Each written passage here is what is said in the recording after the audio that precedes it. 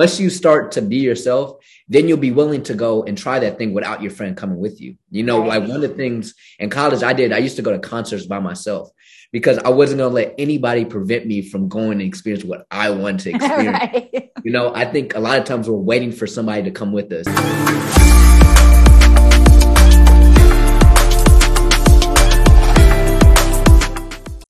Welcome to another episode of Hey, I'm Listening. I'm Dr. Joan.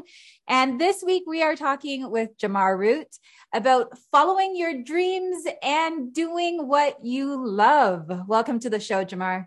Thank you so much. It's such a pleasure to be here. So Jamar Root is an inspirational speaker that aims to inspire the world to find and live their passion. He also hosts a show and podcast called The Root of Everything, which has the same mission. On the side, Jamar also runs his own micro content business. We'll talk about that, where he helps podcasters turn their full episodes into short form content for Instagram, TikTok, and YouTube Shorts.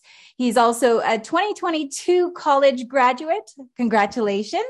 From Temple University with a bachelor's degree in sports and recreation management. He now resides in Dallas, Texas, where he is originally from. So Jamar, let's get into it. What are you passionate about? How did you discover it? And how are you helping, your process, or how are you using your process to now help others? Yeah. So when I found my passion, it was because I was going into what I thought could be a passion. And so I was fully trying something out, fully seeing what it was because I was majoring in sports management. And I ended up being at this conference where I met my idol at the time. She was diversity inclusion manager for Major League Baseball. I played baseball when I was younger. It was like everything. And then I said a speech to introduce her at this conference. She came up to me. She was like, "You're meant for so much more." And I was like, "What do you mean?" I was like, "I want to be." So what do you mean I'm supposed to be more? And so that happened. COVID happened. And then I was like, okay, I think this is a sign I need to start and do something new, because I started to realize I can't just do something I like the idea of that sounds good when I tell my mom's friend I'm doing this. It was like, okay, every moment I'm really enjoying it. Like I'm in the moment, I'm like liking it regardless of what people think. And so that's when I had the idea of starting my podcast. People always say, Jamar, you could really do a podcast. Yeah. So I was like, okay, podcast, but about what? And then I started to have people say, Jamar, whenever you're doing something, you're so passionate about it. Right. And then I took that time over COVID to like really meditate and reflect. And I just really loved talking about doing what you love to do. And I realized like throughout my entire life, I was always doing stuff I loved without really realizing it. And so I think I found my first passion in just speaking and inspiring others. And that led to more. But I think that first passion was just like being able to talk about the importance of doing what you love, because I just feel so comfortable being myself and doing what I know I'm meant to do. And, not many people are in that position, right? Because a lot of people, first of all, they get confused, especially when they're young, about what they should aim for. Yeah. And what I find is that there's often not the guidance about pursuing passions and the conversation about what a passion is. So let's talk about that. What is a passion, Jamar? Yeah, I think, and one of the things I like to talk about whenever I'm speaking at schools is that conversation with guidance. Like you get, okay, well, what are you good at? That's what they always ask me. I was like, what are you good at? Yeah. And I was like, that's not the right question. It's what do I actually enjoy to do? And so I think, your passion is something you enjoy doing regardless of what anybody else thinks. And so it's not what the person says you're good at or whatever it may be. It's what you absolutely love to do, regardless of the results, regardless if your mom thinks you're cool for doing it, regardless of your grades in it. Because I was great at math. I thought that was my thing. And then I got to geometry and I was like, I don't like math, you know? Yes. And so I think passion is what you love, regardless of the results, regardless of the approval. It's that thing that only you need. Like all the love you give to it, it comes right back without any external things coming. Right. I like that, because the first question I'd like to ask is, well, if you're doing something that you're passionate about, something that you love, doesn't that mean you're going to invest without even feeling de-energized or demotivated or, all of that stuff? So doesn't that naturally mean that you then become successful in it? Yeah, I like to, I always tell people success is defined by yourself. There's no definition for success. And Agreed. so when people ask me, Jamar, do you feel like you're successful? I was like, I was successful the moment I decided to do what I love to do. Love it. Because the results are more for me to inspire other people. But like I had the greatest gift in the world when I knew this is what I want to do because I'm happy. That's my success. I'm happy. I Like agree. right now, I agree. Successful. I think that's a transition point for many people, the discovery of self, the discovery of the passion, because I think you have to discover self first and then the passions come, or maybe, you're going to kind of do a seesaw. Is that the right word? Maybe. Between them. But, the discovery of the passion is one of the greatest gifts that you can have. I agree. It's an amazing feeling. So once you discover the passion, where do you go from there? You then go to goal setting with it. So for me, it was like I found it. And especially for me, I think we're living in a society where it's like you have so much pressure. Like, okay, that's your passion, but let's be real here. And so it's like, okay, what is my goal here? Is this what's going to be the thing I do on the weekend? Is this what's going to make my living? Is this like, you got to get real with yourself. And then I think that's when the discipline comes. And so I think once you're passionate about it, it's like, okay, how bad do you really want this? And I think for some people, your passion is the thing you do in your free time. And then for some people, they got to figure out a way because they can't, like for me, it's like I can't function without doing it as much as I want to do it, And so it's like, okay, let me set this goal and not only set this goal, but how am I going to get there and being truly and hold yourself accountable. And so understanding that you're going to have to do some things you're not passionate about to fuel the passion. So Absolutely. like I'm out here refereeing volleyball games so I can have the freedom to do this. Like there's all these things I'm doing that I might not be exactly passionate about, but my passion correlates with what I'm doing. Yes. You just have to sacrifice.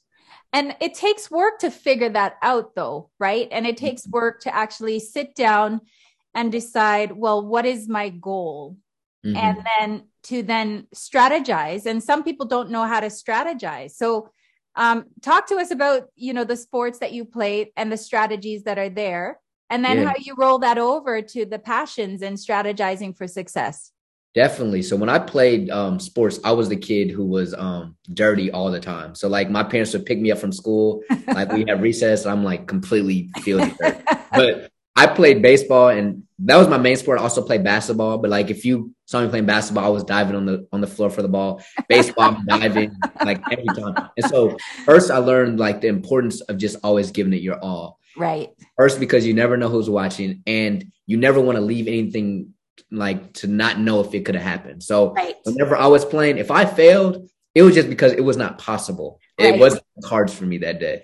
It was never, oh, did I go hard enough that day? And so I brought that with me. I brought being willing to work with other people. So like right now for my podcast, I have a partner who films everything. We have to have chemistry. I can't just be thinking solely about me. I have a guest I have.